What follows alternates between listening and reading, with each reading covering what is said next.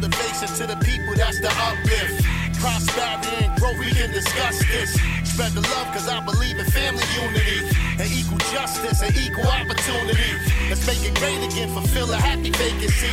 It costs you nothing, give you knowledge, here, this is free. Us together talking about it, that's the key. Bring the truth, bare facts, that's just me. Ain't gonna stop me for talking about it.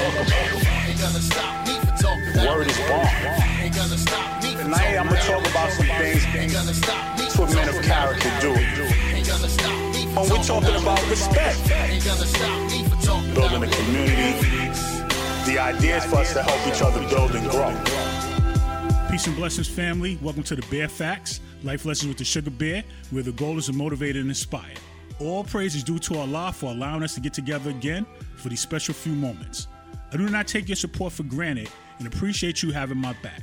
As I check in with myself physically and mentally, I'm feeling a baseline in both areas. Not a bad thing, I'll take it. I was having a conversation with my wife recently about the amount of people wanting to have babies just because. From my perspective, it appears that as soon as people hook up, it's baby talk. It's as if babies solidified a relationship.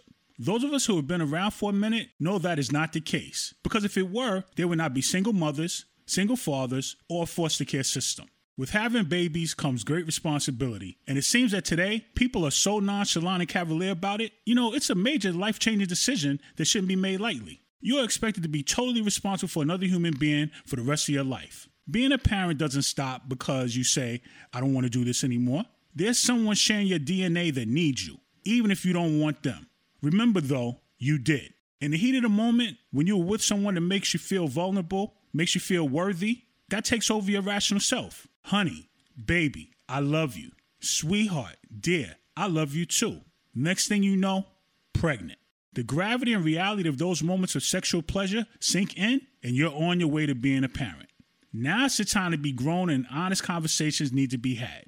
How do we proceed to raise this child once it's born? If married, will you stay married while raising the child? If unmarried, will you be able to co-parent effectively to raise the child? What if now that one or both of you are in your rational mind, you come to the conclusion that you don't want to have this child at this time? I know some of y'all are thinking that my thoughts on this are overreach. For me, I've seen these scenarios play out time and time again, and after making these very same decisions myself, understand the magnitude of these decisions. I'm not one to take the gift of parenthood so lightly. Babies are not trophies or relationship fixers. I believe we have them because we want to love and cherish them and help them to grow into healthy, productive human beings. Back to the question. What if now that one or both of you are in a rational mind, you come to the conclusion that you don't want to have the child at this time? That's the time for the ultimate conversation. Do you abort the baby and stop the process? Oh, yes, indeed. I'm going deep with this podcast. Do you now choose to have an abortion?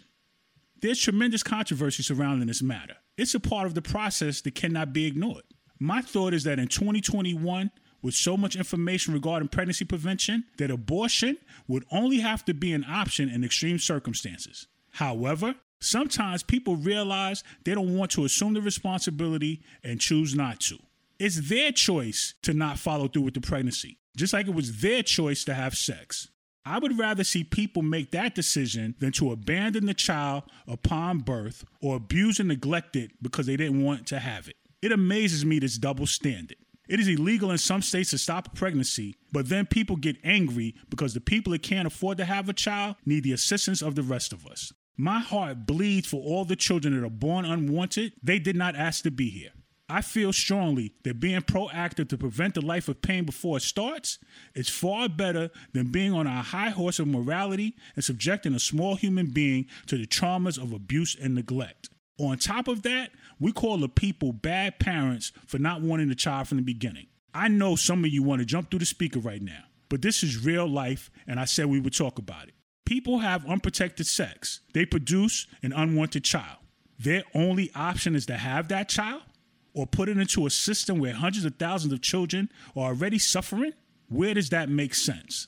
Like I said, the high horse of morality gives some people that feeling of superiority and that their values and principles of conduct are the only ones that matter. If it's really about pro-life, shouldn't it include a safe life once born?